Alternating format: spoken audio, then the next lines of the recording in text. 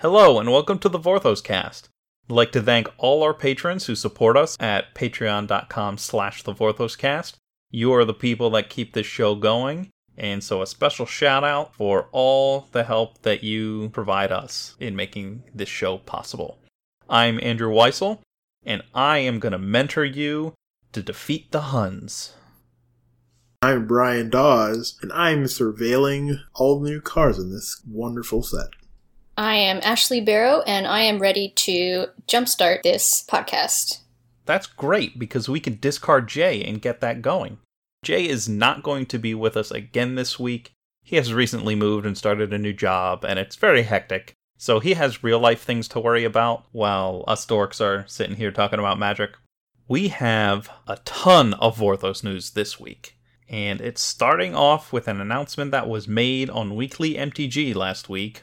And that's that we know the author for the upcoming Ravnica stories. The author is going to be Nikki Drayden, who is a sci-fi fantasy author who's written a ton of short stories. Her first novel came out last year. And she's going to be writing both the Guilds of Ravnica story and the Ravnica Allegiance story, which is something I hope that they were going to do to keep consistency between the two sets. Welcome, Nikki, to the Magic Multiverse. This is now the fourth woman in a row who has written Magic Story, so when Wizards of the Coast talks about they want to be inclusive and provide opportunities for a more diverse cast of authors, this is making up for the so many men who have written Magic stories for decades now. I'm very excited. Y'all should be very excited. That story starts on October 10th. Which is obviously a Wednesday, because that's when the stories happen. If you are a Magic story fan in Brazil, there's also something new and exciting for you. There is the Contos de Magic the Gathering, the Stories of Magic the Gathering, a new publication that a Brazilian publisher has partnered with Wizards of the Coast to produce and release. They are releasing on newsstands every 2 weeks, and translating a lot of the earlier Magic stories from a couple years ago into Portuguese for the first time. They are hardcover, fully illustrated. If you're a Brazilian Vorthos, definitely go check those out. The first one is covering the 5 Magic origin stories, and then they're already slated to do the Battle for Zendikar and the Oath of the Gatewatch stories, each of those in 2 parts. So it's going to be 5 volumes total so far, and if you go out and buy them and they sell well, I'm sure they will continue doing those. And a shout out to Brazilian Vorthos Meg Fornazari, who you can find on Twitter at Cozy's Translator. That's Kozis Translator. She is the person who has translated these stories into Portuguese for this publisher. You can see her talking about Magic Vorthos topics and Magic story all over the internet. She's done some cosplay. Huge fan, fantastic person. Congrats, Meg, for this awesome opportunity. And thank you for helping bring the enjoyable parts of Magic story to somewhere else in the world. As we've mentioned, Magic hasn't always been great about translating stuff, so this is just an awesome product to see. Then our third news item is the Ravnica, the Broken Pact Dungeons & Dragons session. If you are a D&D fan, you might be familiar with Saving Throw, a stream show on Twitch that runs on the official D&D channel, and their own channel, I think. I'm not super sure about all the technicalities of where they do stuff. I'm not a D&D person. You will be. All Magic fans should definitely start to check this out, because the Saving Throw show is going to be doing a session with the Guildmaster's Guide to Ravnica, the D&D crossover book that is going to be coming out in November. But we're going to get a little bit of an early look at it, because their show starts on Saturday, October 13th at 1 p.m. Pacific. So their campaign is going to be DM'd by Ruben Bressler. If you are familiar with Magic personalities, you probably already know Ruben from Magic Mics. And he's also huge in the D&D scene, so he's going to be DMing the session. And he's going to be doing that with Ashlyn Rose, the cosplayer. along with the Saving Throw folks, Riley Silverman, Jordan Pridgeon, and Gaurav Gulati. They are going to be doing an exciting Ravnica campaign that involves all the mystery and intrigue that you can expect from this set, using the Guildmaster's Guide as the foundation. If you want to see a super cool production that blends the D&D mechanics with the Ravnica flavor, definitely check their show out. The campaign's being written by Emmett Fury and A.E. Marling. You probably know A.E. from his cosplay efforts and his appearance on the Lorgoyfs, and as a creative text writer. Good peoples all around on this thing. So once again, that is going to start October 13th, 1 p.m. Pacific, on Twitch, on the D&D channel. I cannot wait for this. Yeah, I'm excited. I know like zilch about D&D, but I'm going to watch. I've watched a couple of the extra live streams that James Wyatt has DM'd in the past couple of years, and it's always exciting to see magic-themed stuff cross over with D&D, especially if you don't know much about D&D, because you can grok it a little better. Definitely go check that out. Our Discord server has expressed interest in having a Vorthos cast campaign with our patrons and us doing it, so that's another reason to join in our Patreon. We'll decide a little more about that once the guide comes out. That sounds awesome, and I cannot wait for this book to come out, because I've been DMing at my local gaming store for the last, let's say, 7 months or so, as well as playing a little bit of D&D Adventure League at different stores as well. I'm really big into D&D right now, and this is really something I'm looking forward to getting my hands on. Yeah, and it seems like a great introduction to D&D, because if you're familiar with Magic, you're going to be familiar with the world, and that just makes it that much more accessible. I know one of the things that has kind of kept me out of D&D is that it's this whole other property with its all different rules and species and mechanics, and it's just like a lot to take in at first. But I'm definitely interested in getting into it with the Ravnica thing. We'll figure out some cool stuff to do on the Discord server. Anyone who supports us on Patreon gets access to that, so you can join our little community there. I think we're going to be tracking down, there's some RPG bots, you can get involved with that. We might do some short one-shotty type stuff. I don't know. When the book comes out, we're going to check it out, see what's in there, see what we can do with it. And obviously we'll let you know when we have some more concrete ideas. But if that's something you're interested in doing, that is something we're going to probably work with in the future. And that's all the news this week. But we do have one little thing to add to last week's episode, which was our post-mending Ravnica history. Because we forgot Gideon! Like, totally! Wasn't even in our notes. I don't know why we totally blanked on the fact that he was running around Ravnica fighting crime with the Boros. This is at the same time he's fighting Eldrazi on Zendikar during the day. He comes back to Ravnica at night to chase down the Shattergang brothers, who are the goblin mobsters, who are embroiled in a mob war with Krenko, who is a mob boss, as you will know from his card. Some of the Shattergang brothers get killed, and then Krenko stabs Gideon, but then they arrest Krenko right before Battle for Zendikar, and they did just confirm on Weekly MTG this past week that Krenko is still alive. They were very coy about what's up with him, but he's around. And it was actually Jay who asked that question to Blake and Steve. So, congrats, Jay. You're not here on this week's episode, but your question still gets to appear. So you're kind of tangentially in this episode. Way to go, Jay. Jay loves Krenko so much. It's not healthy, but I guess most things related to goblins aren't healthy, so that makes sense. The rest of this episode is going to be reserved for our Guilds of Ravnica flavor gems. We got the full card gallery updated a little bit early last week on Wednesday instead of the usual Friday, which means we get to record this episode knowing the whole set, which is exciting for us because we don't have to push our recording dates around and try and accommodate, and it just worked out so smoothly. It was very nice. So let's just get into cards. And the first one I want to talk about is actually 2 cards.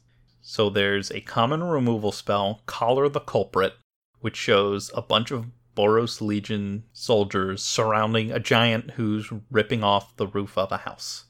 And then there's this other card, the rare sweeper, Citywide Bust, that shows all the soldiers arresting this giant and his giant pals. This Boros soldier with her helmet off, like pointing right at the camera, like saying, move along, none of your business. This is a Boros job, get out of the way. It's just this little 2-part story that just tells you exactly what the Boros are about.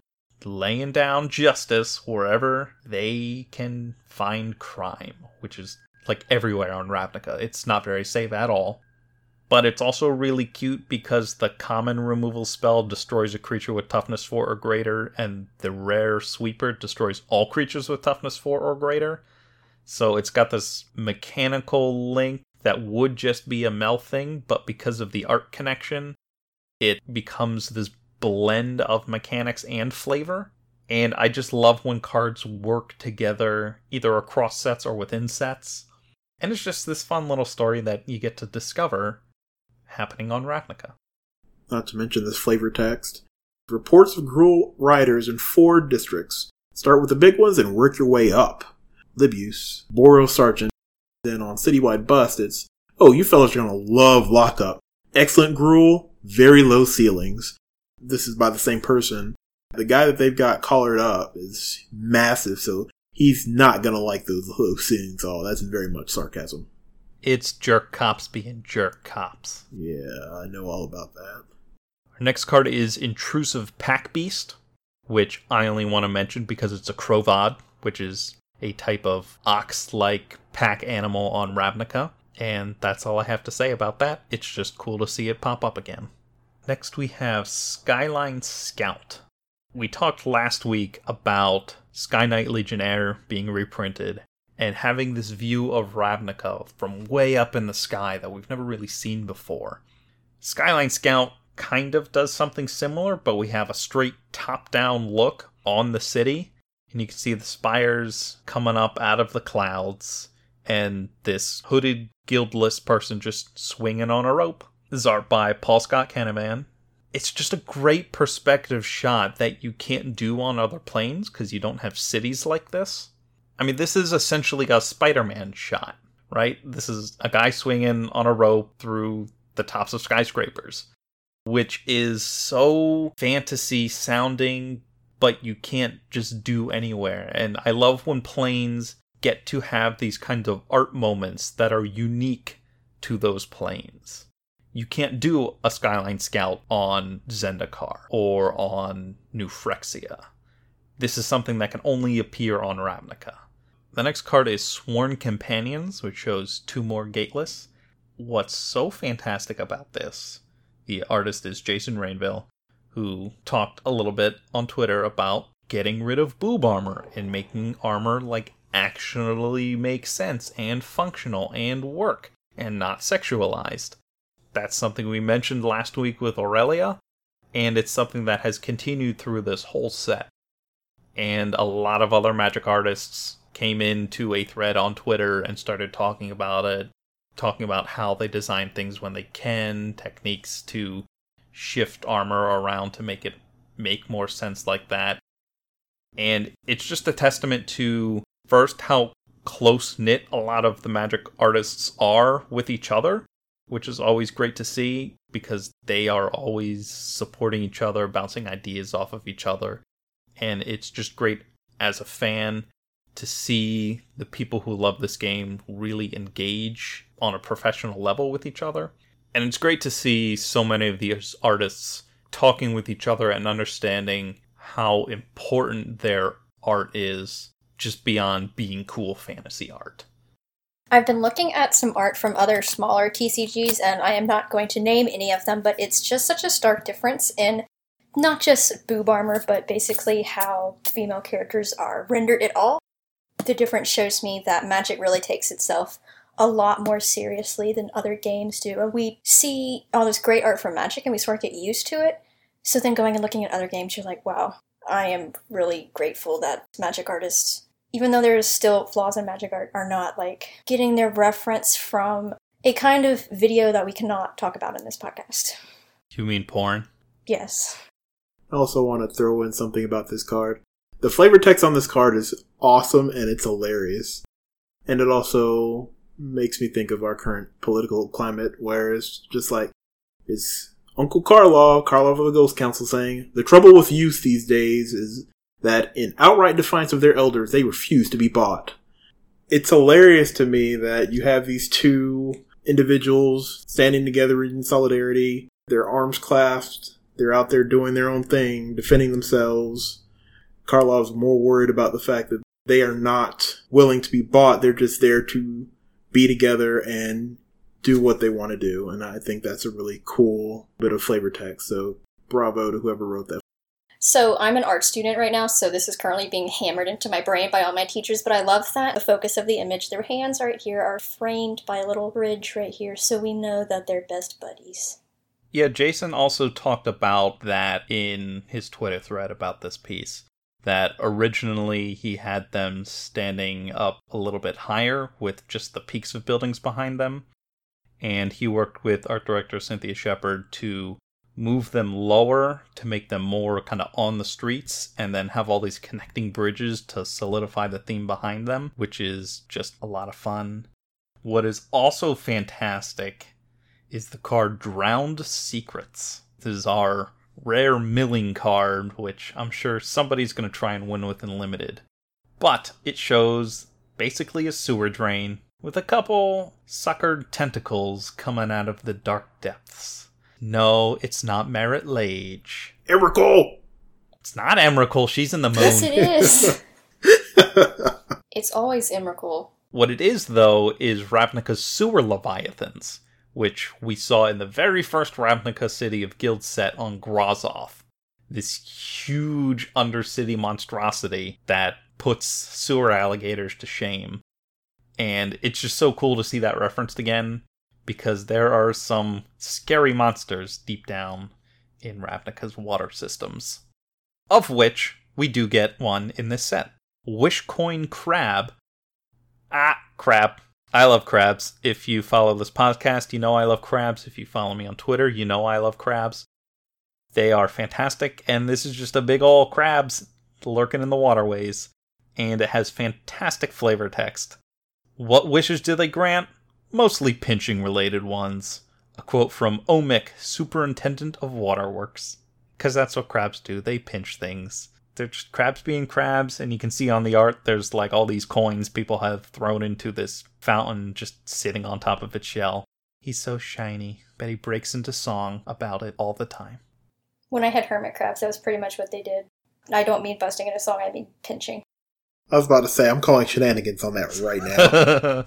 Well, they can chirp, so they can sing. Yeah, we should move on before I start freaking out about how awesome hermit crabs are. Because symbiosis with snails, and it's great. Okay, moving on. Great too. We have to make another separate podcast about crabs and bugs. Our next card is Child of Night, which is a reprint. Just our simple little 2-1 for 2 with lifelink. She is one of the awesome guildless cards we have in this set, and gives you a perspective of what the rest of Ravnica is like. So let me read her flavor text.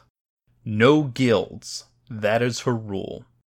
The house vampires unnerve her. The Combine would dissect her. The Legion burn her. The Conclave cure her. The shadows are all the family she needs. And that just perfectly conveys the disdain the guildless have for the guilds.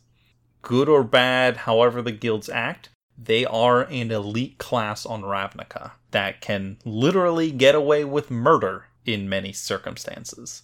If you're not a member of a guild, Ravnica really sucks.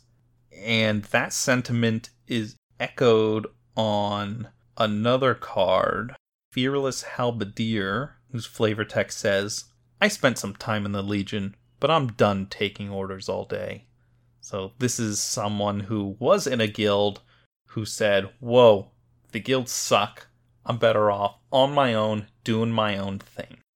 So it's neat to see Ravnica beyond the guilds to really flesh out this world in flavor text, and on 2 very simple common cards, which is a great use of that kind of space.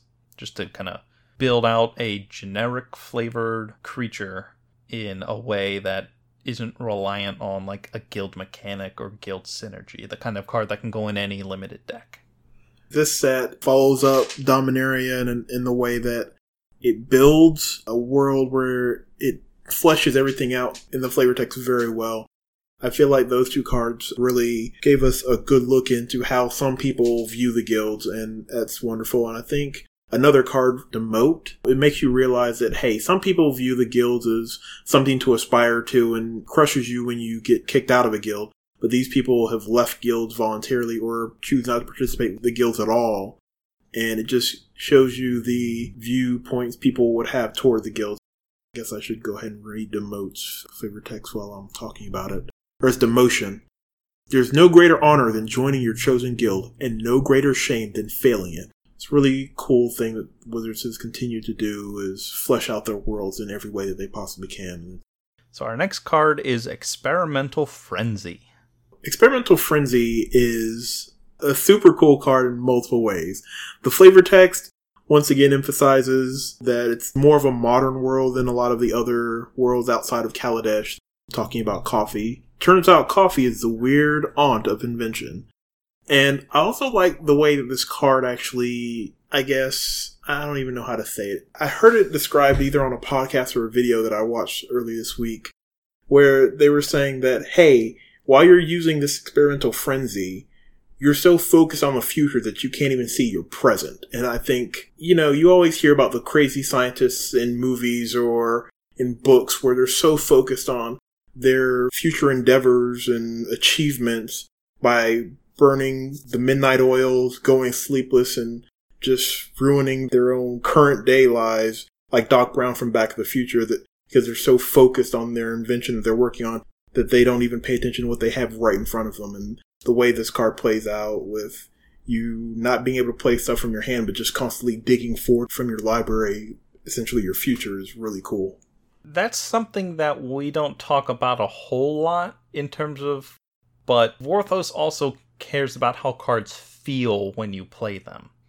And this is a card that very much feels that way, where you're so excited about what's next, you kind of don't care about what's going on, because you literally cannot play cards from your hand. It's the perfect marriage of a card concept, mechanics, flavor text, and all those facets just come together to make a really fleshed out experience of a game piece, which is something that game design strives for every single Magic card. Obviously, some cards will be more successful than others, but I think this is just the card as a total package knocks it out of the park on every level. The next card is Hellkite Whelp, which is a nice little throw forward to the Rakdos. The flavor text says, they play by spitting fire at each other. Don't be offended if one gives you a love scorch. It's a quote from Esphir, Rakdos Dragon Wrangler, which is a very exciting job title, a very dangerous job title. Sarkin would love it. This is probably Sarkin's babysitter for his baby. But it's a great throwback to Rakdos Pit Dragon from Dissension, and a reminder that the Rakdos do very, very dangerous entertainment that way. They're essentially performance artists. They're kind of the gore circus. But this is a fantasy property, so why train lions when you can train dragons? I like that Ravnica puts that fantasy spin on a lot of modern-ish concepts. It's also great that this set gives us a couple little looks into the 5 guilds that are not in this set. And our next card is Rubblebelt Boar. Rubblebelt Boar's flavor text says some Gruul druids believe that boars are the spawn of the great Ilarg, the mighty raised boar who will one day rise and level the city. Now, how are we saying that? Are we saying Ilarg? We don't know yet. I was saying it in my head, Ilharg. I don't know how hard that H is. That'll probably be super wrong in a few weeks, but we're going with that for now. I'm going to go ahead and assume that a lot of our listeners have not seen a wild boar in person, so I want you guys to know these can get to be like 200 pounds. I was face-to-face with one time, and that's the fastest I have ever moved. So if you're wondering why they might worship a boar god and believe that it is capable of destroying the city, They're huge. So you see this guy coming and you run. He's only 3/3 though. This is the first time I think we've seen the name of the boar god. You know that I love him. And you see we clearly defines their belief system. And I love that. So the next card is also a Gruul card, Street Riot. Here we have flavor text from Domri. They said, obey and you'll be happy. They said, you'll be safe, but we're not safe. We're not happy, and we will not obey. A lot of people have talked about which of the 5 guilds are going to be loyal to Bolus. This leads me to believe that one of them is going to be Gruul, and this is how he's going to incite chaos in the city. That doesn't really seem that hard. They have every reason to want to rise up. He basically just has to say, this is a good time to do it, and here you go. Going back to the other card, and if they are involved in Bolus, I believe that he's going to somehow invoke the god. Don't know if he's going to impersonate him, summon him, kill him in some way, but I am pretty sure that Elarg, that now that we know his name, is going to be relevant in the next set. I sure hope so. I hope he's okay. If Bolus kills him or something, I'm gonna be heartbroken. After Amonkhet, I don't think they're going to have Bolus kill all the gods on every plane. At least hopefully not. I hope they save him for the 3rd set and he ends up being like a good guy. That's my bet. The Eternal Army is bearing down on the Gatewatch. It looks like they might lose. And then across the cityscape, an oink thunders across the sky. Raining down upon the Eternal Army is the excited Yeehaw! As Vivian emerges riding on the back of Ilarg, stomping them into dust. Hold on, I'm gonna play an audio clip. Please don't leave me. Hey, who's the pig? Are you talking to me? Uh-oh, they call him the pig. Are you talking to me? Shouldn't have done that. Are you talking to me? Now they're in for it. They call me Mr. Pig! Ah! Yes, Ashley, that is exactly what is going to happen, I hope. I think it's really funny that we're way more excited about the Boar God than Domri, because Domri, by the way, who's showing up for the first time since he had a card, we know that the 5 Planeswalkers in these 2 sets are going to be the ones leading the guilds that get manipulated by Bolus. That doesn't necessarily mean that Domri is going around saying, hey, I'm a Bolus minion.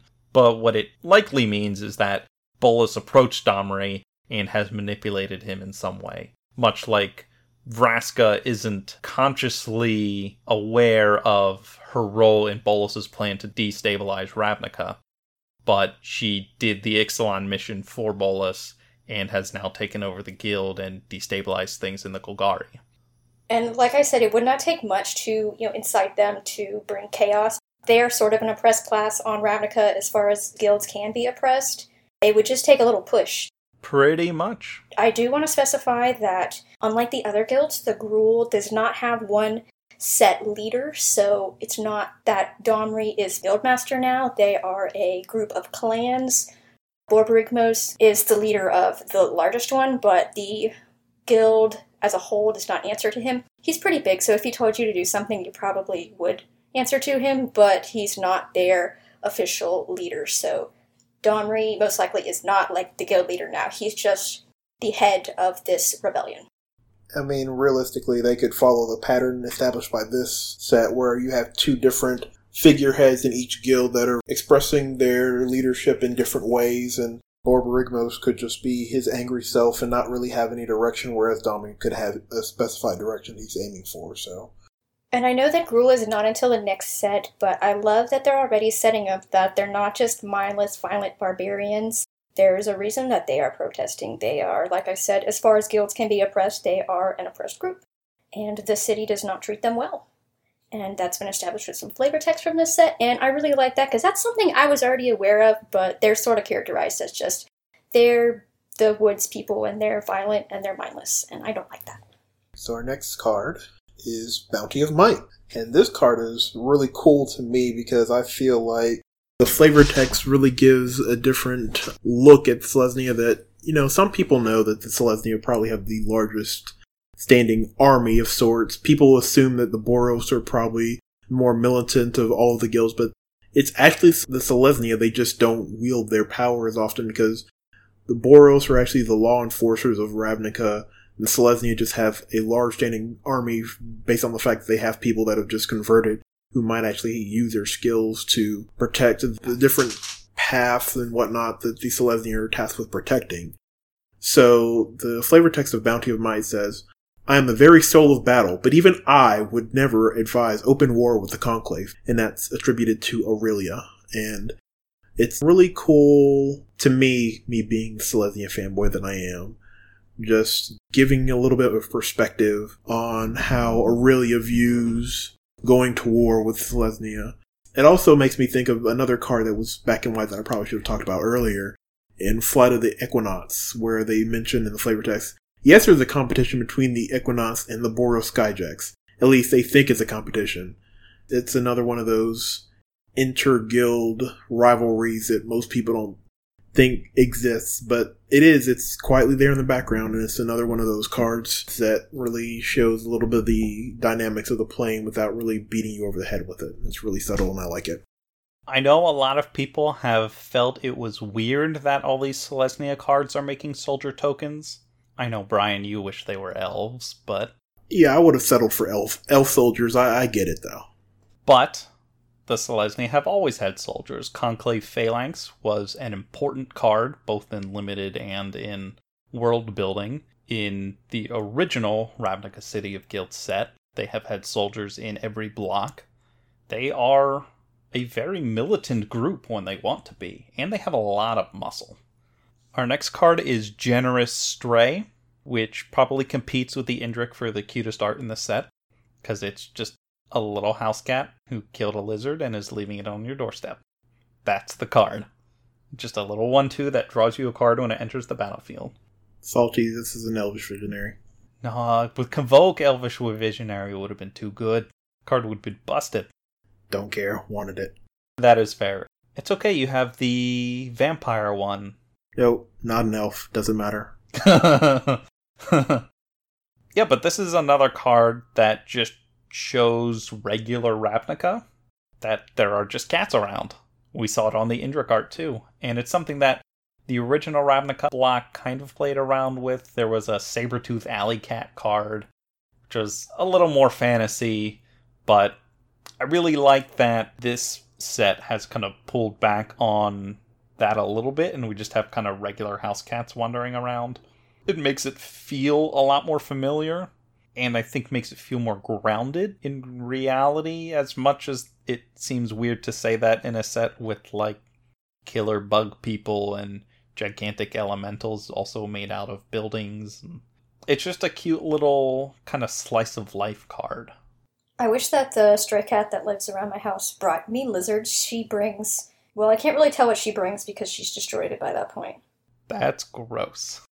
Our next card is Grappling Sundew, which is a plant that has Defender and Reach and can gain Indestructible, and captures dragons, which you might think is ridiculous, and of course they have to make up some weird fantasy plant to be able to do this, but they didn't.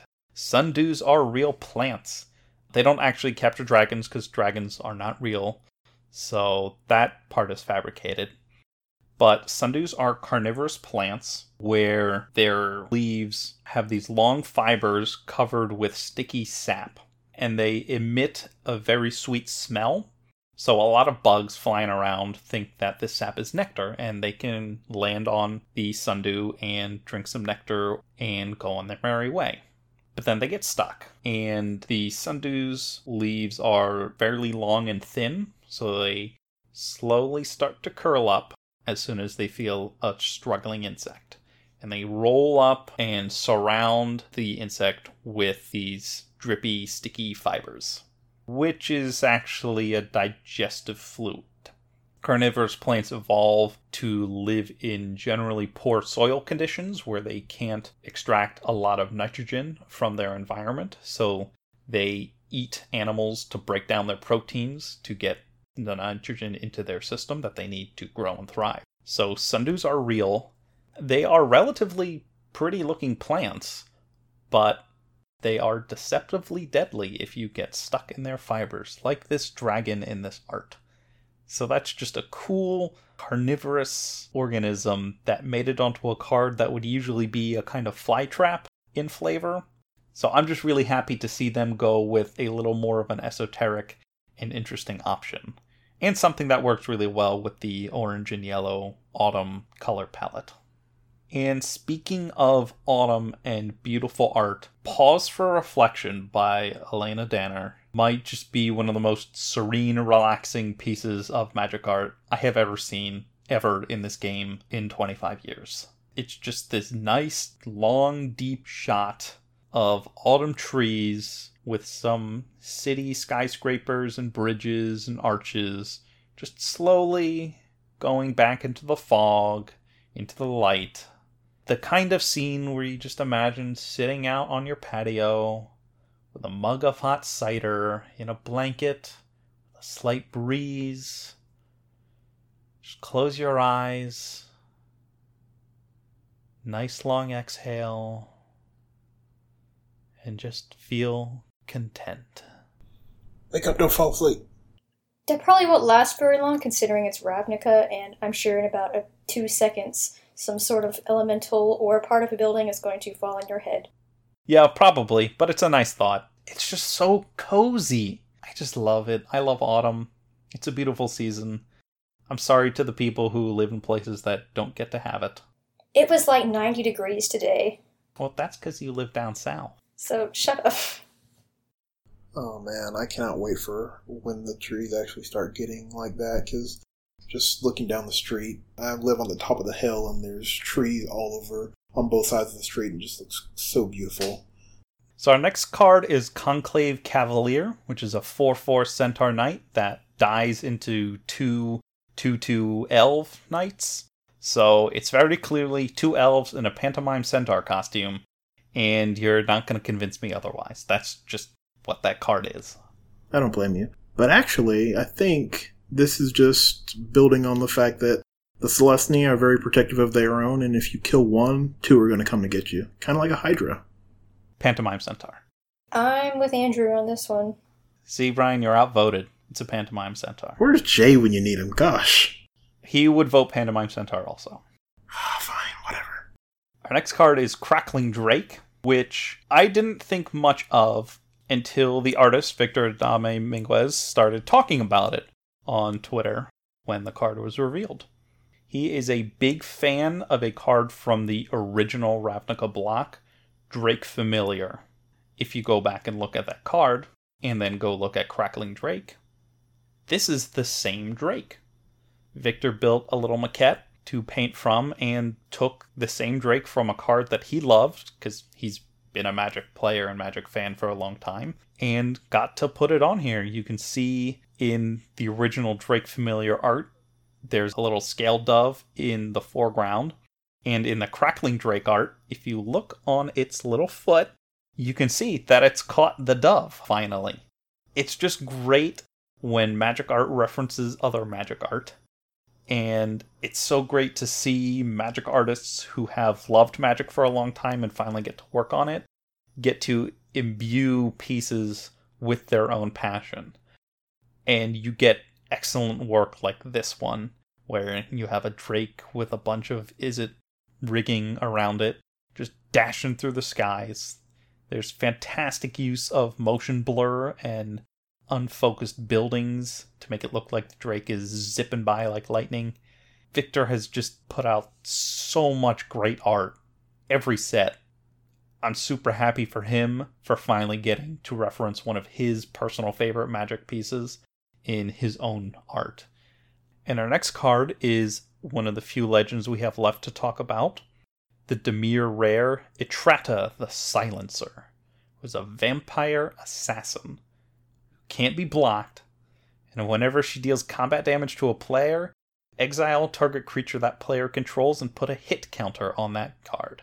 And that player loses the game if they own 3 or more exiled cards with hit counters on them, and then you shuffle Itrata into its owner's library. So talk about flavorful top-down designs, where Itrata is this secretive, uncatchable assassin. And if she gets enough of your minions, you're done. And it's pretty wordy, as a lot of these kind of super specific Vorthosy top-down designs can be.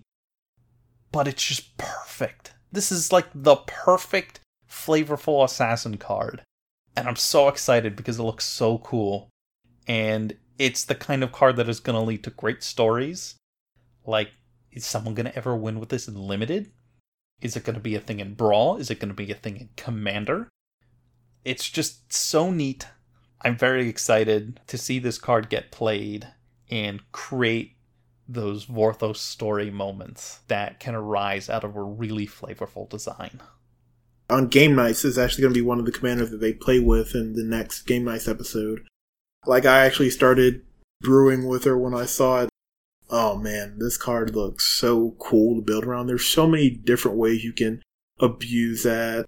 In the preview episode of the Command Zone, they actually went over what was some of the cards in the deck. There's a lot of cool ways you can go around building this card, and I'm super excited to see what people do with it.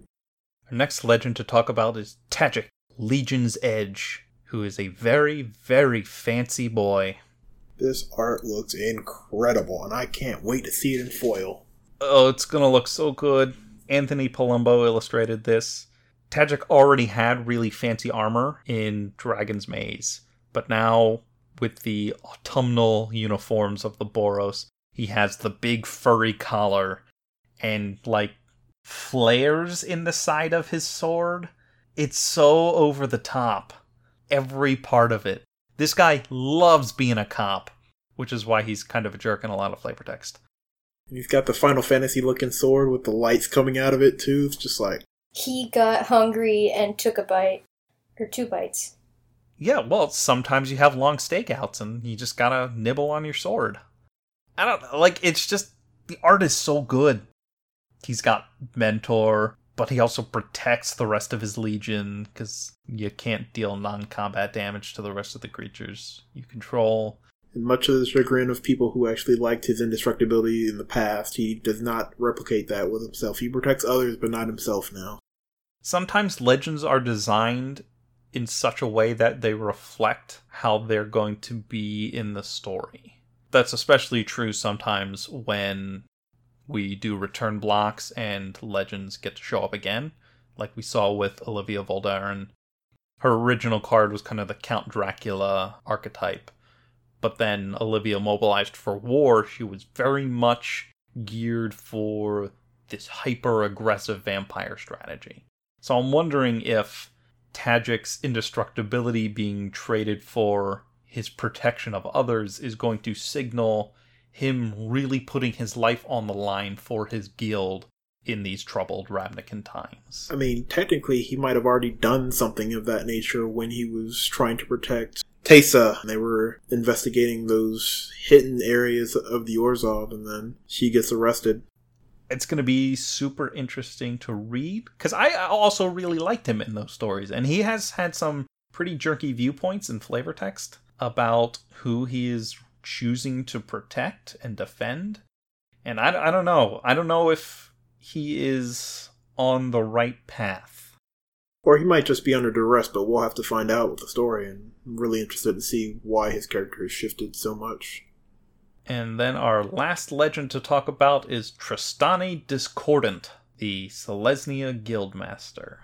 Another card I'm hoping the way this card is acting in-game reflects what's happening in the story, because if not, I have no idea what this card is doing, like why it is the way it is. So I'm really hoping this is a reflection of what's going on in the story. Maybe it's Tristani trying to reclaim the lost faithful or something, or I don't know. She has weird mechanics. We talked earlier in this episode about cards where the mechanics and the card concept and the names and text all work together to make a cohesive whole. As her name suggests, this is kind of a discordant card. She pumps her team +1/+1. She brings 2 soldier friends when she enters the battlefield. And at the beginning of your end step, each player gains control of all creatures they own. Now, if you read those abilities to me, that sounds like a pretty standard interpretation of the Selesnya Conclave. We're going to build an army, boost everyone, work together.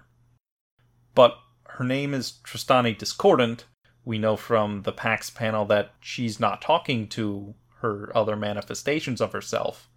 This card doesn't convey discordance in any way. So it's a real, I think, flavor miss for me. It doesn't feel like this is the right name for this card. This feels like the name of a different card that does different things. I can definitely agree with that.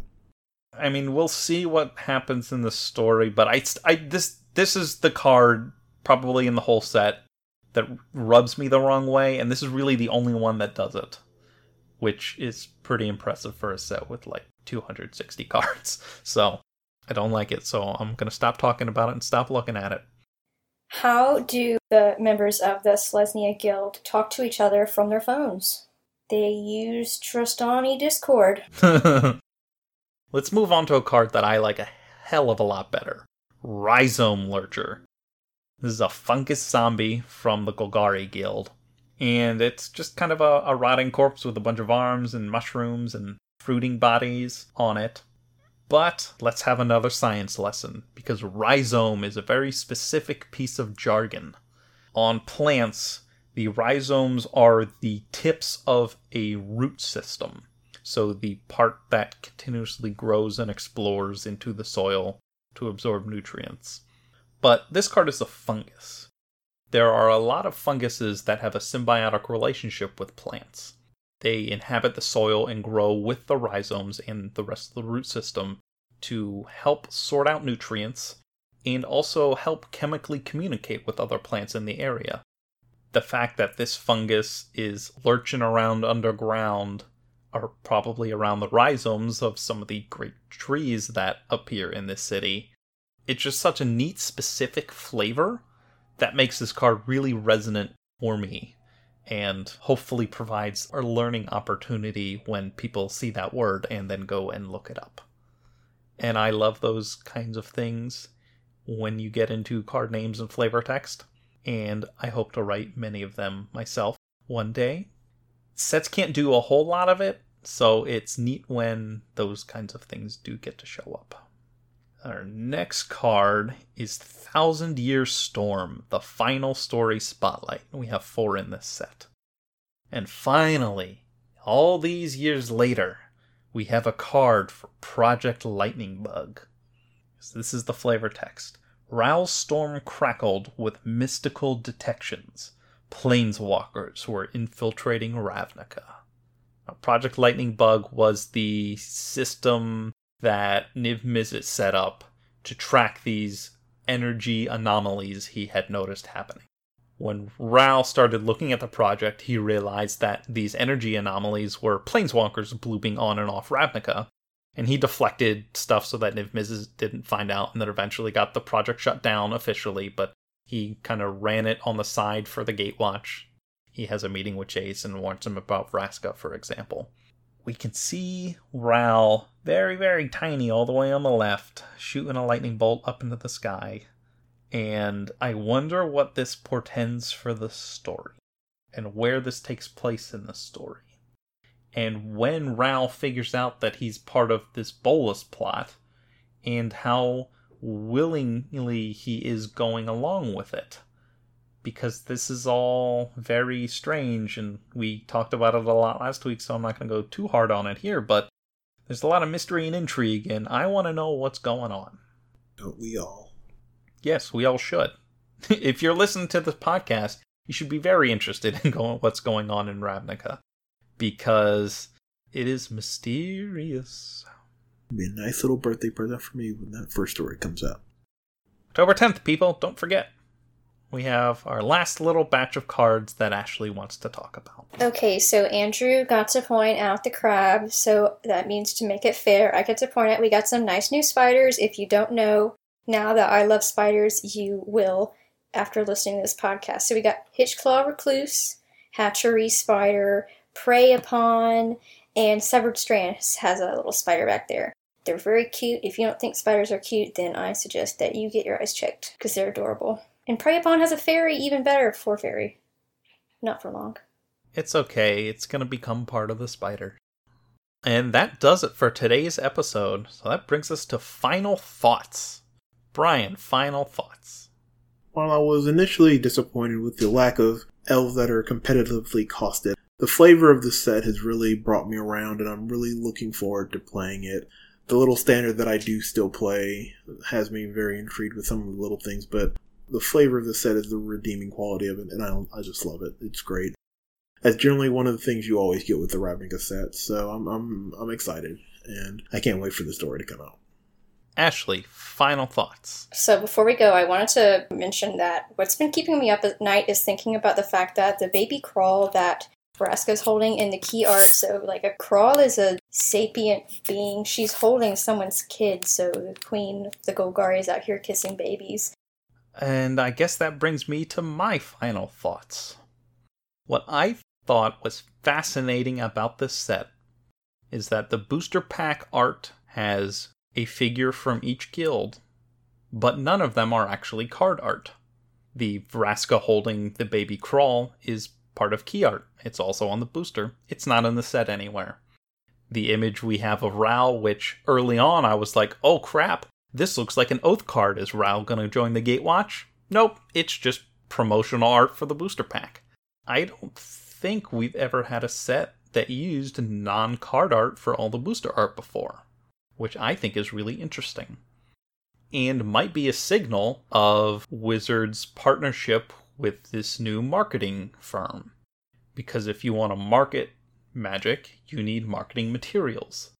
And a way to do that is to have a figure representing each guild on a nice transparent background that you can staple on all kinds of ads anywhere you want.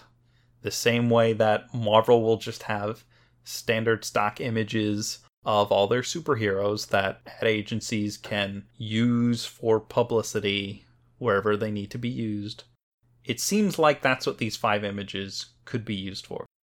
The Vraska appears on the booster box image, the Aurelia appears on the bundle, and Ral appears on the retail display box for the Planeswalker decks. So that's an interesting move that I think is a signal of this new marketing campaign that Wizards is doing. And related to that, I don't know if y'all saw the recent Arena promotional video with Day9 and Danny Trejo, actor and, from everything I've seen, pretty actually awesome, nice human being. But the trailer is really good, professionally done. It's not the old Ice Age trailer, no matter how much, Ashley, I know you love it. It's not the so bad Wooberg the Muppet videos that Wizards has actually deleted from their YouTube account because they are embarrassingly bad. This is a real trailer for Arena, and it's so good. And everyone thinks it's so good. And Danny Trejo's in it. It's just so enjoyable. We'll link it in case you haven't watched it already. But, absolutely watch it. Get excited about Arena. Get excited about marketing, which is something I'd never thought I'd ever say about Wizards of the Coast. One more thing to add before we go is that we now have a Tumblr, so you can follow us at thevorthoscast.tumblr.com. That's right. I totally forgot about that, and I'm the one who set that up. If you don't follow us on Twitter or SoundCloud or iTunes or Google Play or Stitcher or Reddit, then go follow us on Tumblr, because that will be another place where you can. We're going to update all our episodes on there, and our Ask Box is open, so if you have questions for the podcast, you can always submit them there. I know that can get a little tricky on Twitter, because if you don't have a Twitter, you can't ask us questions, but with Tumblr, you can always ask questions anonymously, which means you wouldn't get a shout out, but you can still get a message to us. So take advantage of that feature. Beat sending a message in a bottle or just screaming it out into the sky. If you want to do more to support the Vorthos Cast than just stalk us on social media, you can support us on patreon.com/thevorthoscast.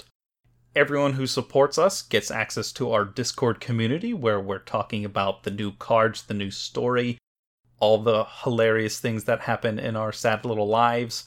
We post pictures of pets. It's very cute. It's a lot of fun.